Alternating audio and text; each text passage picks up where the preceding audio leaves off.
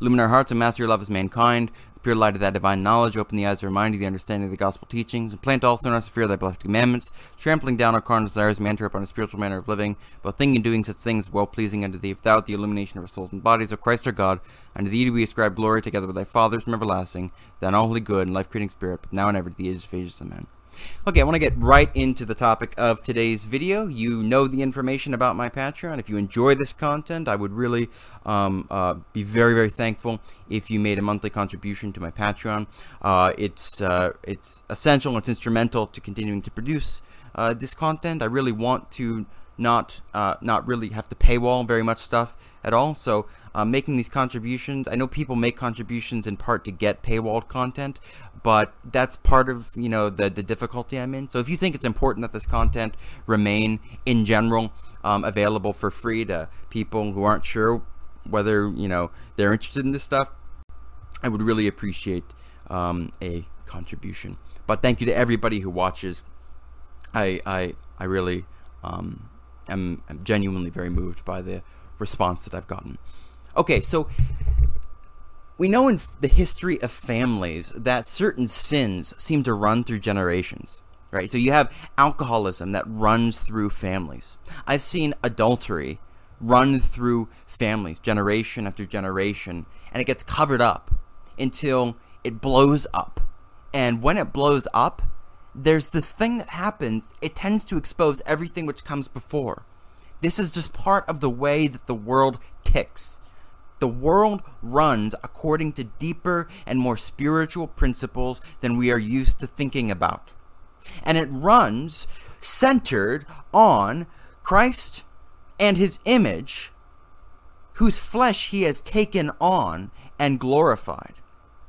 The heartbeat of the human family is the heartbeat of the whole creation, which is why man is signified as a tree. I'm sure you're sick of hearing about trees. I won't say much more about it today. Man is signified as a tree, but you also have the imagery of the cosmic tree.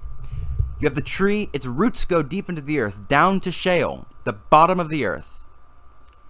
It extends up into high heaven, and it expands outwards.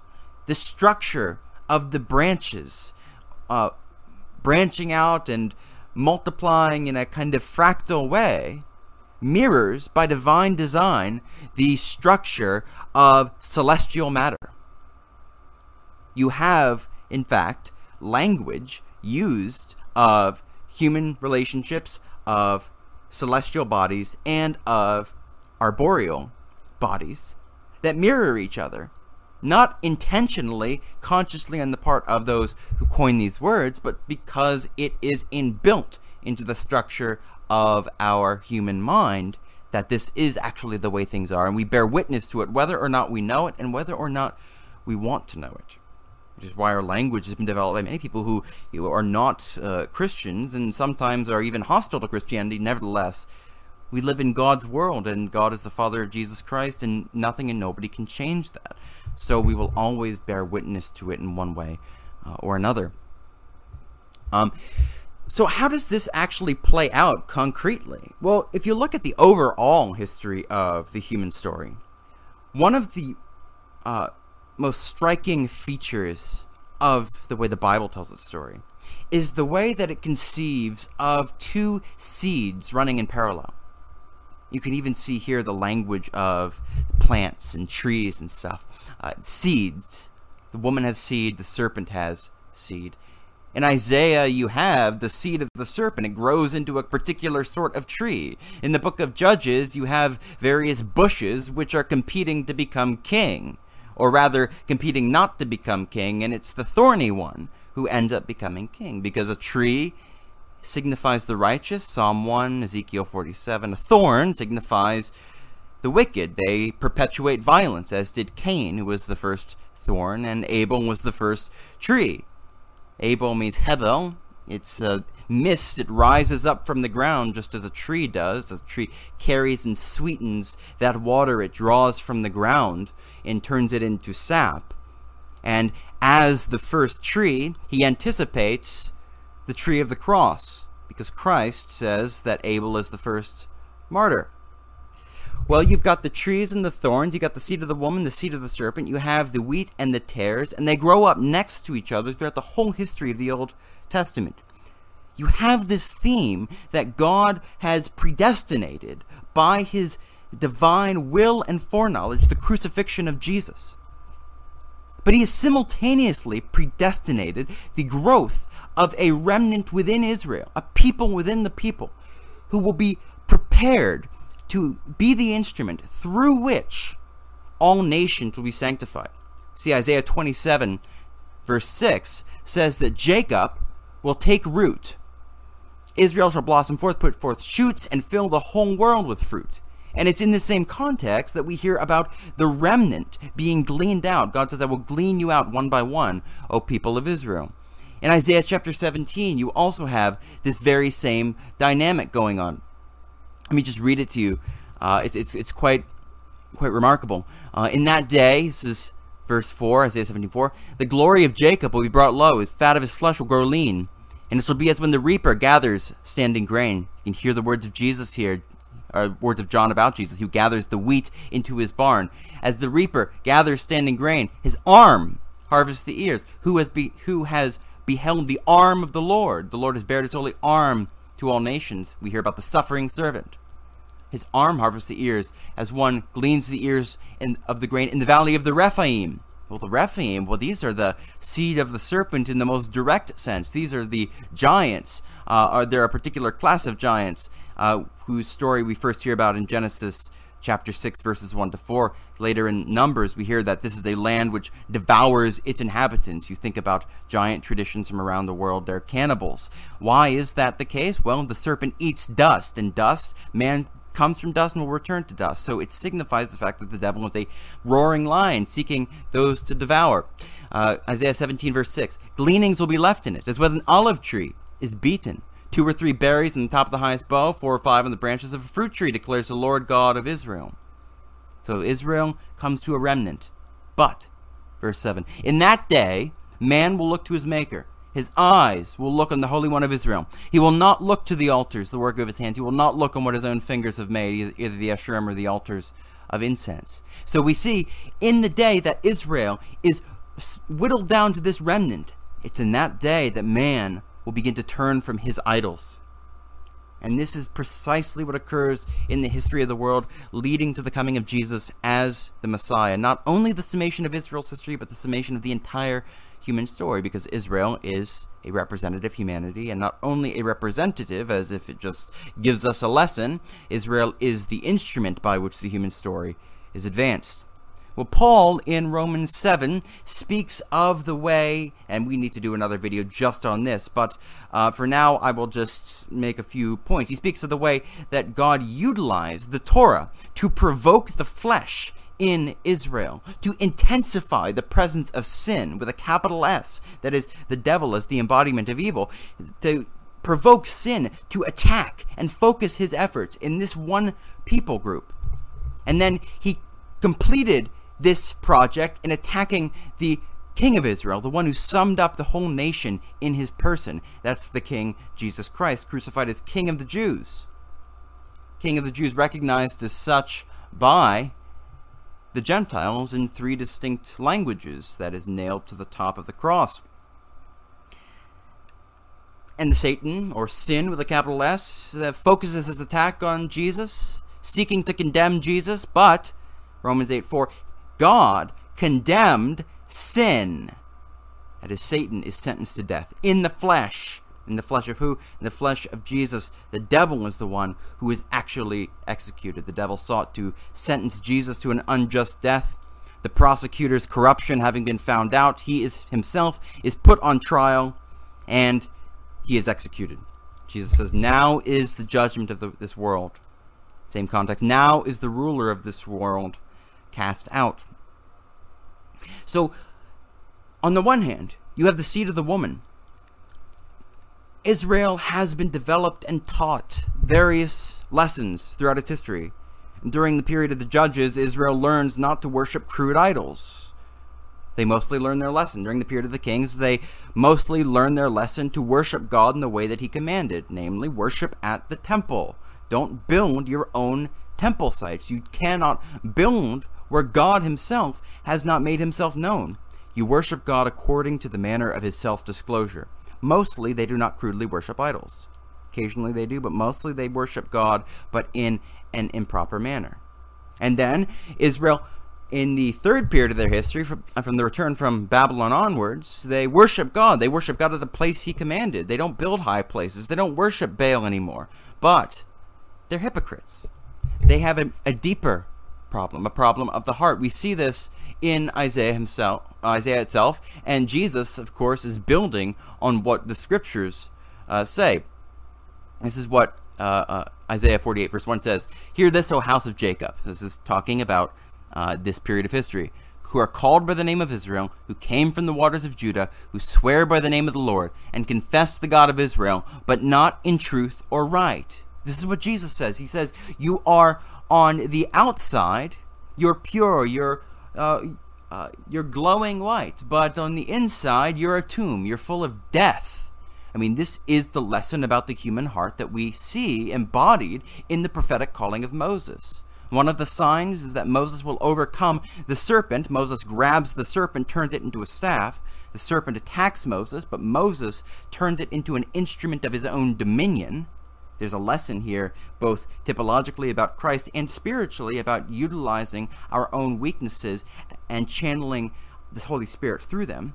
Maybe we talk about that another time, but and then the other sign is Moses puts his hand in his cloak, and it turns into a leprous hand representing death. He puts it right over his heart, it turns into death, but he puts it in again, and it is cleansed. That anticipates the circumcision of the heart, the filling of the heart with life, the overcoming of death, not from the outside in, but from the inside out. As Jesus says, it is not what you take into you that makes you impure, it is what proceeds from your heart that makes you impure. Out of the abundance of the heart, your mouth speaks, and by your words you are justified, by your words you are condemned.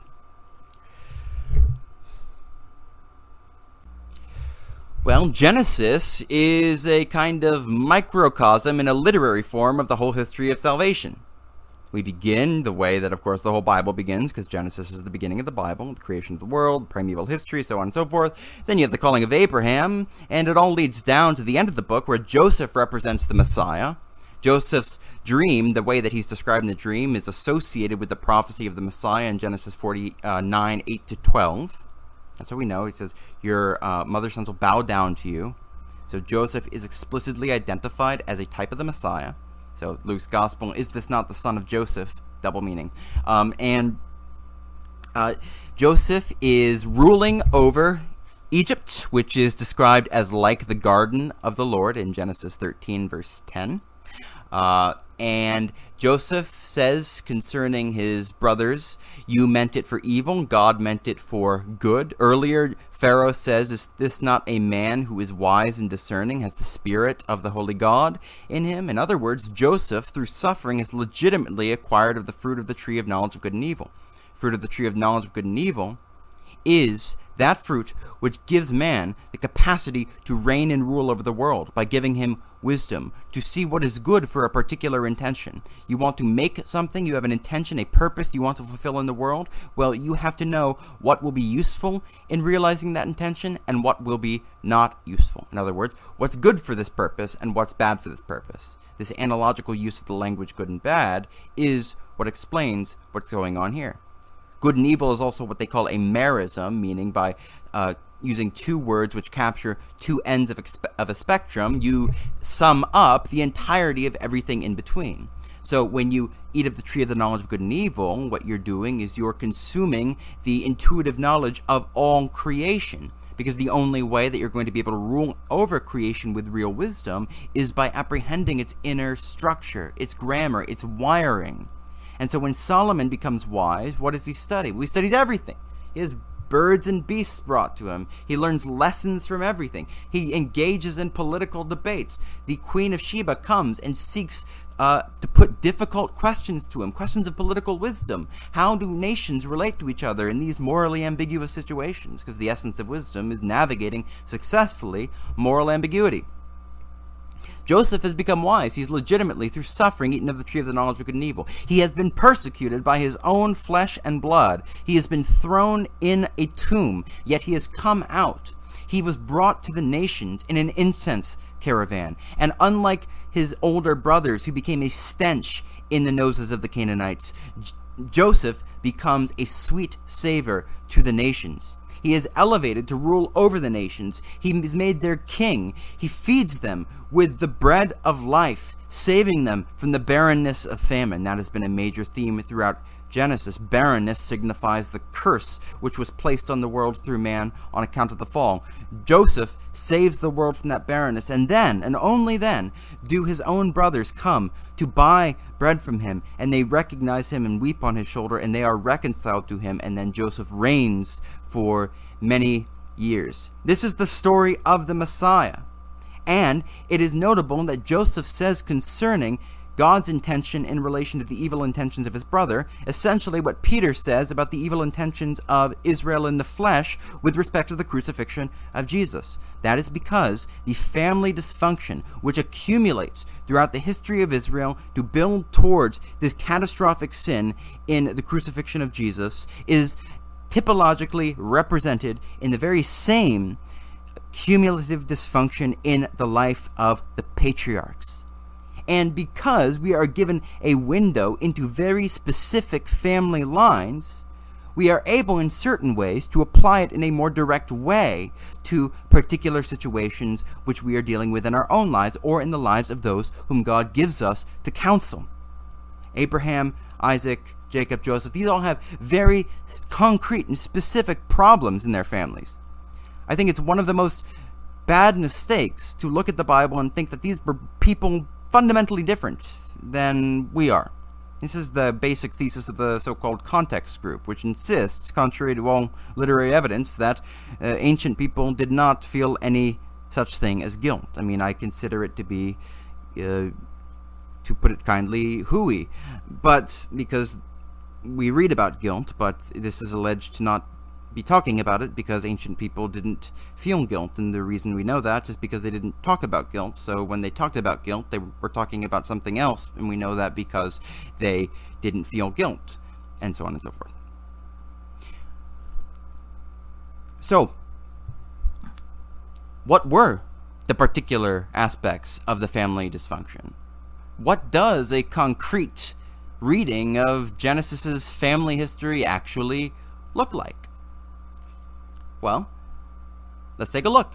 And this actually is one of the most compelling aspects of the Genesis story to me in terms of reading it as a history of real people, that it actually plays out like a real family history would play out. If you understand the actual goings-on of the text, you recognize that it is the characters here are actually behaving like real historical people would behave in very concrete and real situations. These do not seem to be literary inventions of whomever the author or authors were supposed to be. That's just a side point, but let's take a closer look at the particular nature of the dysfunction, and we of course will go on a number of interesting or not so interesting, depending on your taste, tangents. So let's look at the particulars of this family history that we see in the book of Genesis. Begin in Genesis chapter 11, we have the genealogy of Shem leading down to Abraham, at that point called Abram. Abram begins with his father in Mesopotamia. This family goes to Haran, and the older generation dies in Haran, and then Abram comes in to the land of Canaan. Now this should remind you of the story of the Exodus, because in the story of the Exodus, people come out of Egypt, the older generation dies in the wilderness, and then the next generation comes into the land and receives that which was promised. Now I want you to pay attention to the language that is used to make the Abrahamic promise. I will make of you a great nation, I will bless you, make your name great, that you will be a blessing. So God will make Abram's name great. He will give Abram by grace what the builders of the Tower of Babel or Babylon sought unsuccessfully according to the flesh. Make your name great so that you will be a blessing. I will bless those who bless you. Him who dishonors you I will curse. And in you shall all the families of the earth be blessed. Well, this language of blessing, of course, goes back to the creation week, where God blesses these living things which he has created. He blesses the human family. More recently, it goes back to the disembarking from the ark after the flood. And it is this text which I think Genesis 12 is calling our attention to. Genesis 8:19 tells us every beast, every creeping thing, every bird, everything that moves on the earth went out by families from the ark. So we have everything that moves on the earth going out by families from the ark. Same words. Genesis 12 says, in you shall all the families of the earth be blessed. Those who curse you, I will curse. God uses the same language here in Genesis 8. I will never again curse the ground on account of man, or in some renderings, I will no further curse the ground on account of man. And then in Genesis 9, through the Noachic ascension offering, we are told that God blessed Noah and his sons, said to them, be fruitful, multiply, fill the earth. Notice this is the very same sort of thing which is being discussed in Genesis chapter 12. Abram is being promised a great family, and he is being promised that through him shall all the families of the earth be blessed, just as again and again in Genesis 6-9 we are told that Noah is blessed, but also all of those who are with him are blessed. And so this is the original divinely inspired basis for the typology of the church being the ark. The ark is a temple of God. It is built out of sanctified wood. It is built as a 3-story miniature representation of the universe that ascends to the top of the holy mountain and rests thereupon. Likewise, the church is the true and real ark, because it is in the church that the whole creation is gathered in, not just a remnant of the creation, but the whole creation is unified within its boundaries. It is sanctified by the Holy Spirit. It is made symbolically entirely of the olive wood, which makes up the center of Israel's liturgical system, where God himself is enthroned. And it is in the church that all the families of the nations are ingathered. All the families of the nations are blessed. Now, in Genesis 6-9, Noah is commanded to gather representative portions of every sort of seed and bring it into the ark. But this is just portions of every seed. The ark is nothing but a remnant. It is a representative sampling of everything in the antediluvian world, and the vast majority of the world is destroyed. This is the baptism of the world by water. Genesis ends with a baptism by fire, namely a baptism by heat. It is a famine which is described as going all across the face of the earth, a phrase that calls our attention back to the waters which were all across the face of the earth in Genesis chapter 7 and 8. But whereas Noah gathered simply representative seeds of all plant life into the ark, Joseph actually harvests a abundant harvest, representing the actual redemption of the nations collectively. For it is not a remnant of the nations which come to Joseph to receive the bread of life, spiritually speaking. It is the nations themselves.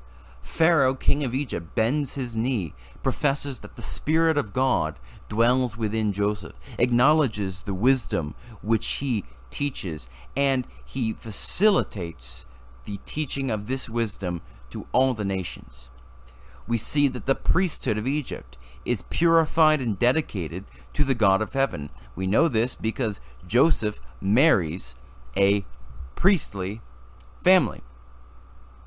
And there is a special portion of the land which is dedicated to the priesthood of Egypt. We should always remember that paganism is not the primary historical or religious reality, including for the Gentiles. The principal religious system, which we should take as normal in the real sense of that word for the nations of the world, was the religious system that was governed by the Noachic covenant. And that is why we see all across the world abundant evidence of the worship of the one God of heaven. And that is what he's called, the God of heaven. Gentiles call him the God of heaven in the scriptures, and so anthropologists today talk about this as the so-called sky god phenomenon. You have Shang-Ti, the Emperor of Heaven in China. You've got the Heart of Heaven in Mesoamerica. One really could go on ad nauseum. There is an incredible amount of evidence for this. It's rather ridiculous to hear speculations about the so-called origins of monotheism in the reign of Akhenaten, when the evidence is open and shut that monotheism long preceded Akhenaten, and the evidence is very much in favor of monotheism. That is, that there is a ontologically distinct supreme God who created the world and stands in a relation of absolute sovereignty to it. The evidence is very strong. This is the primeval form of human worship. So the question is really one of faith. Are the patriarchs going to trust God to give them life on God's own terms? And will they trust that this is for their ultimate good? The enemy sought to trick the earliest humans into believing that God was hoarding life for himself. This is why Abraham's test is going to be his consecration of his seed on the holy mountain to God. It is called an ascension offering, just as Noah offers all creation as an ascension offering. It is on Moriah, that is the mountain where Solomon later builds the temple of the Lord. And the seed is the representative of life itself. So the idea of resurrection is couched again and again in rebirth from the earth. Death is signified throughout Genesis in these barren lands because the earth, Adamah, is feminine. And so when the earth is fruitful, it is a fruitful bride, which is giving forth a harvest to God as bridegroom. So the patriarchs' wives, in being barren, correspond to the famines which the patriarchs have to endure throughout the text. This is not yet the land flowing with milk and honey, as you can tell. Genesis 12, Genesis 20, climaxing at the end of the book of Genesis, where the famine not only strikes Canaan, but prevails across the face of the whole earth. But what we see is how God repurposes death itself and turns it into an instrument for life, redemption, and resurrection. And we see how he does this not only for the patriarchs, miraculously bringing children for their wives, but also for the Gentiles. Genesis chapter 20, Abimelech, his household are given families from God after they do God's will, and Abraham makes intercession. So blessing falls both on Abraham's family and on the families of the nations. And yet, Abram jumps the gun.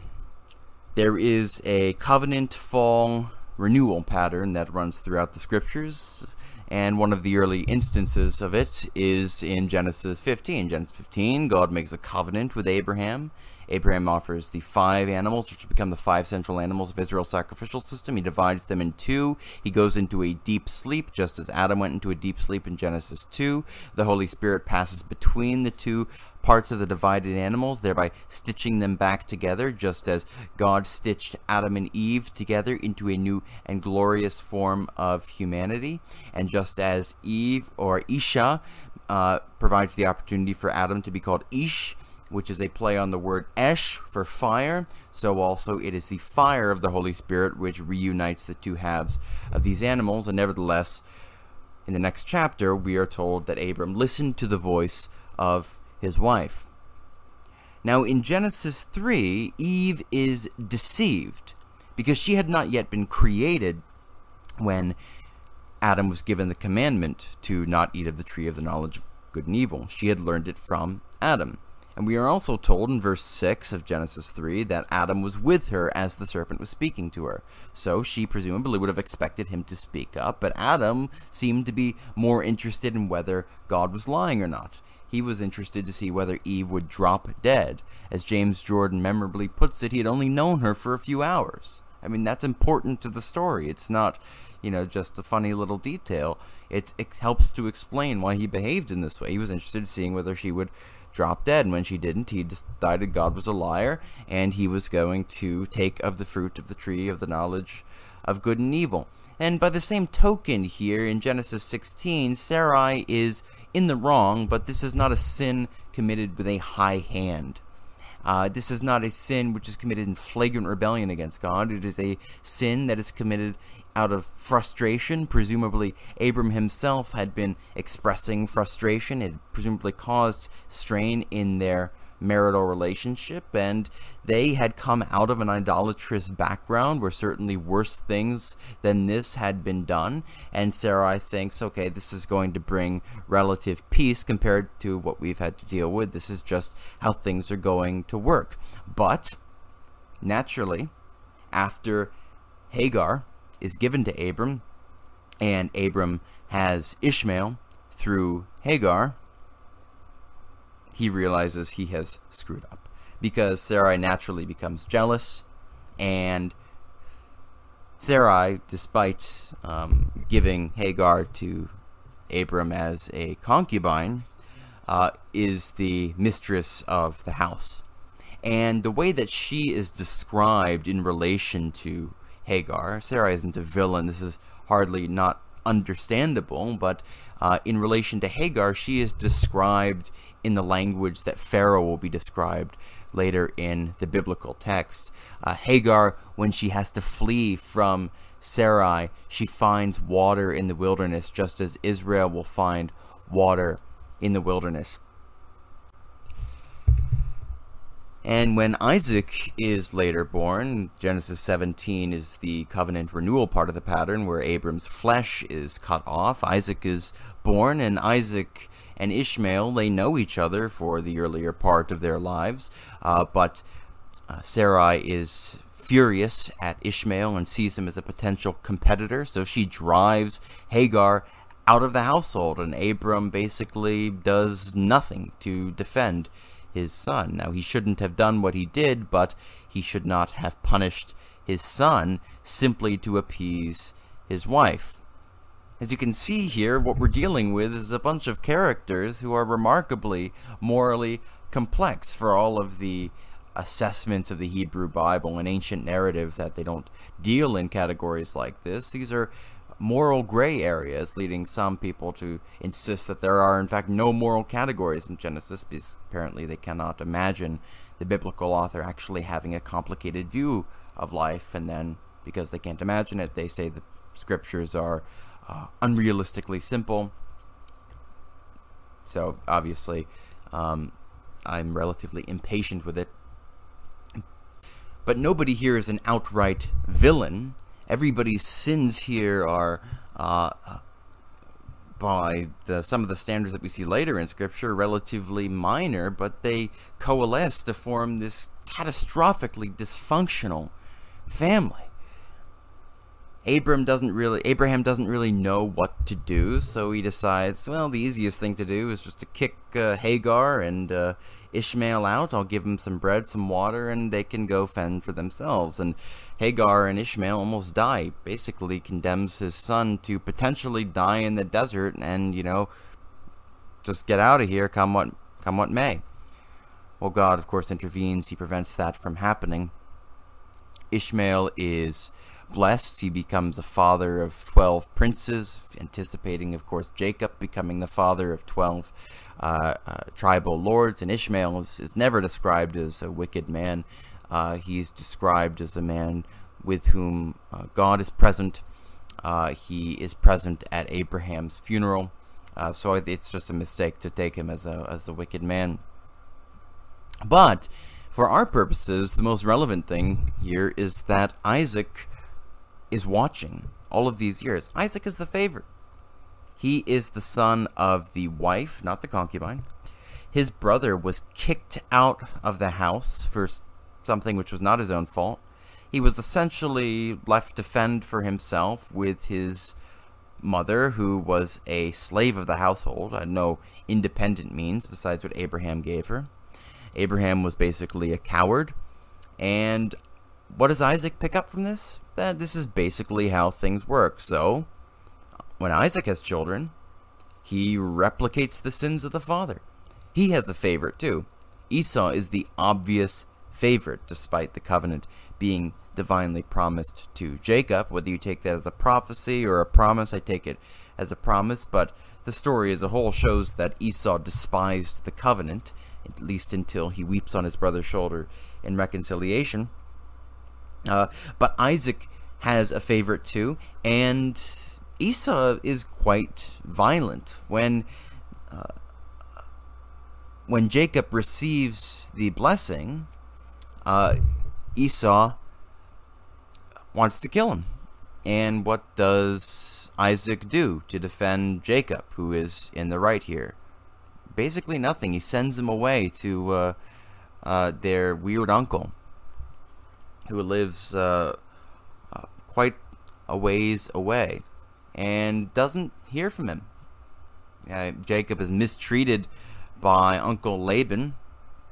He's treated basically as a slave. He's paid irregularly, if at all. He is deceived unjustly. I don't want to get into the whole deception theme here. It's quite complicated how this functions in the Jacob story, but I just want to focus on the family history dimension of this.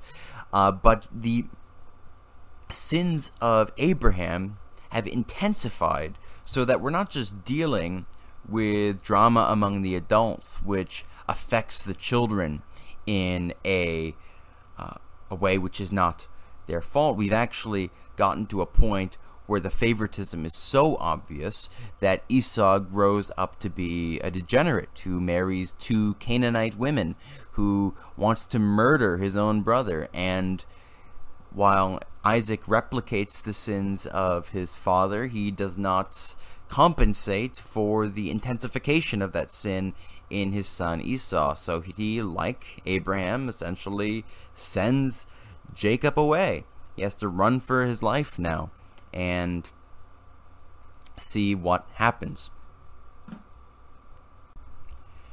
Well, Jacob will suffer his way unto glorification, and Esau weeps twice in this story. The first time he weeps is when he does not receive any blessing from his father. He says, "Is there no blessing left for me?"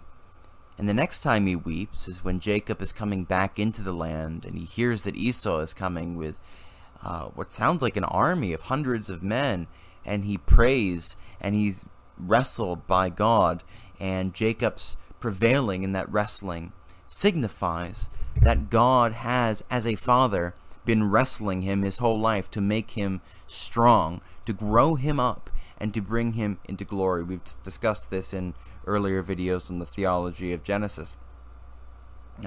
But the next time Esau weeps is on Jacob's shoulder, because through Jacob's prayer, intercession, and by Jacob's participation in all of the things which Esau justly suffered, he anticipates Christ in this way. Christ suffers the suffering that we have justly, but he redeems us and gives us something which is not less than justice, but which is more than justice. And so Esau weeps on his brother's shoulder.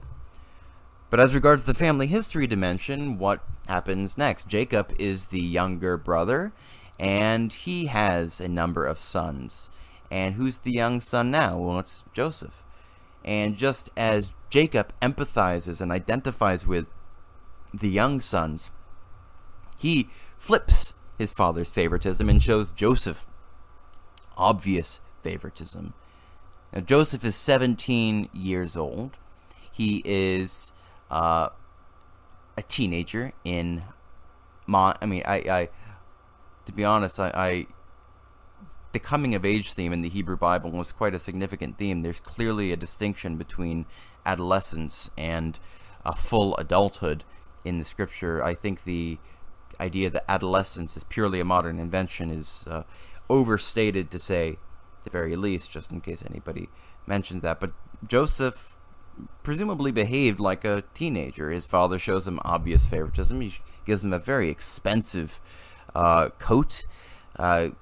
Joseph essentially flaunts that. He decides to tell everyone that he had a dream where his brothers were all bowing down to him. Now, we know that this dream is part of the Bible, and we know that it is from God. But if you are there, it's going to look a lot more complicated. People have dreams all the time. We don't know at this point that Joseph has a gift for dreams from God and for interpreting them in accordance with wisdom. All we know is that this arrogant little bastard, who's daddy's favorite, his obvious favorite, has just decided to pour salt on the wounds by announcing that his brothers are going to have to apologize and bow down before him, and oh, by the way, that's God speaking. So it's hardly surprising that it ends up where it does.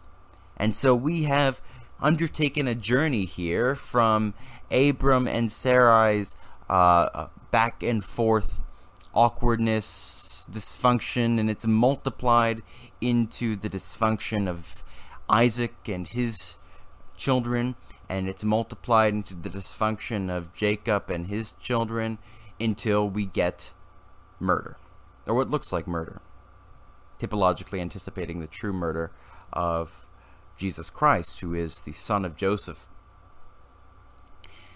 But at the climax of this supremely dysfunctional family, at the moment where it has finally reached the fullness of iniquity, and the innocent boy is murdered, thrown into the pit of Sheol, sold into slavery by his own brothers, this is the moment at which God is most active.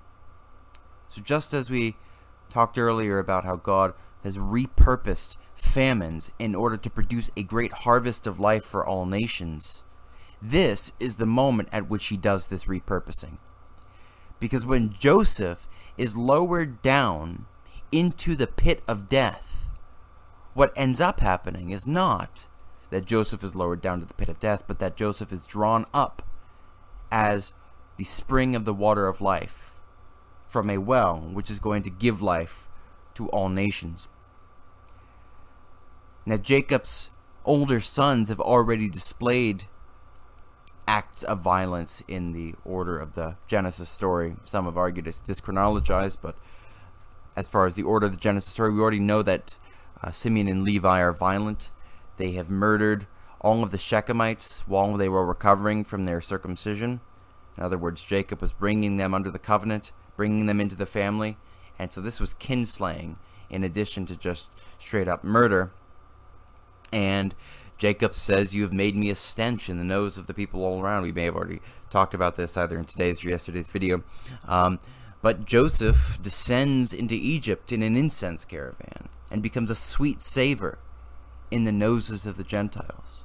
And we see that his brothers, who brought shame on the divine name by their violence, become the very unwitting instruments in that same violent behavior through which the shame is undone and repaired. Because it's that violence by which Joseph is sent into Egypt and sweetens the name of God to all the nations. And the barrenness that falls upon the land, together with the immense guilt that has been growing and maturing for years upon years in the minds of these brothers who've been keeping the secret from their father. I mean, you imagine what it would be like to keep the secret. Father would probably reminisce and mourn regularly, and they would all know and have to keep it from him that they had no idea where Joseph really was, that he could still be alive down there. They presumed he was probably being mistreated and beaten as a slave, whereas he was really being exalted. But all of these circumstances are being threaded together at once by God's nimble fingers, quick as wind. And he takes all of these broken threads and he stitches them back together in the very motions by which they are torn.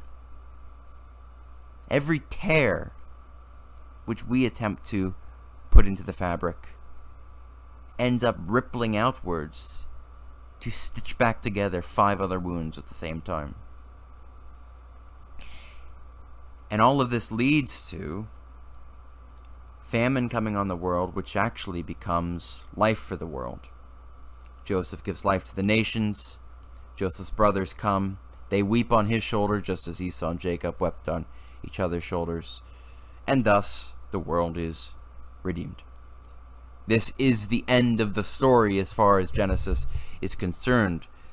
It both forms the prelude to the major story of the Old Covenant, with the book of Exodus, but it also forms an image of the whole story of the human family, with Jesus Christ, who forms the climactic moment of human history, who is murdered by his own brothers, who is murdered in the worst crime ever to be committed in human history, and yet is the one through whom the greatest act of divine grace to ever be accomplished is accomplished. And all of this happens in the same moment, and Jesus is hailed as king by the nations of the world. The Roman emperor bends his knee and professes the God of Abraham as his God. And ultimately, when that redemption is soaked through all the nations, we are told in the New Testament that it will provoke Israel according to the flesh to jealousy, so that he who was the first shall also be last. Israel according to the flesh forms the seed for the church. They are the remnant according to the election of grace, through which life sprouts forth. And then that life works its way through the nations, provokes the remaining portion of Israel according to the flesh of jealousy, and they cap the progress of the gospel just as they founded it. So that's what we have for today. I hope you got something out of it. What I wanted to really kind of drive home was the concreteness of the biblical story. And I think the practical takeaway is that this is not just something which happens in the Bible. The particularity of this biblical story gives us a window into how God is always working at every time, because there is no generic humanity. There is no human beings in general. There are a vast number of specific human stories, of family histories, which the Father is writing at this very moment. And in your family, there are generational scars as well as generational blessings and promises. And all of these stories are being written at once and in relation to each other. And all of them are part of this great story of the children of Adam who are redeemed in the Son of Adam, who is also the Son of God. And in addition to being part of that story, they also contribute to its fulfillment, because the one who is healed becomes a healer. So we'll have more to say in the future on the theology of family in Scripture. But with that said, I will see you soon.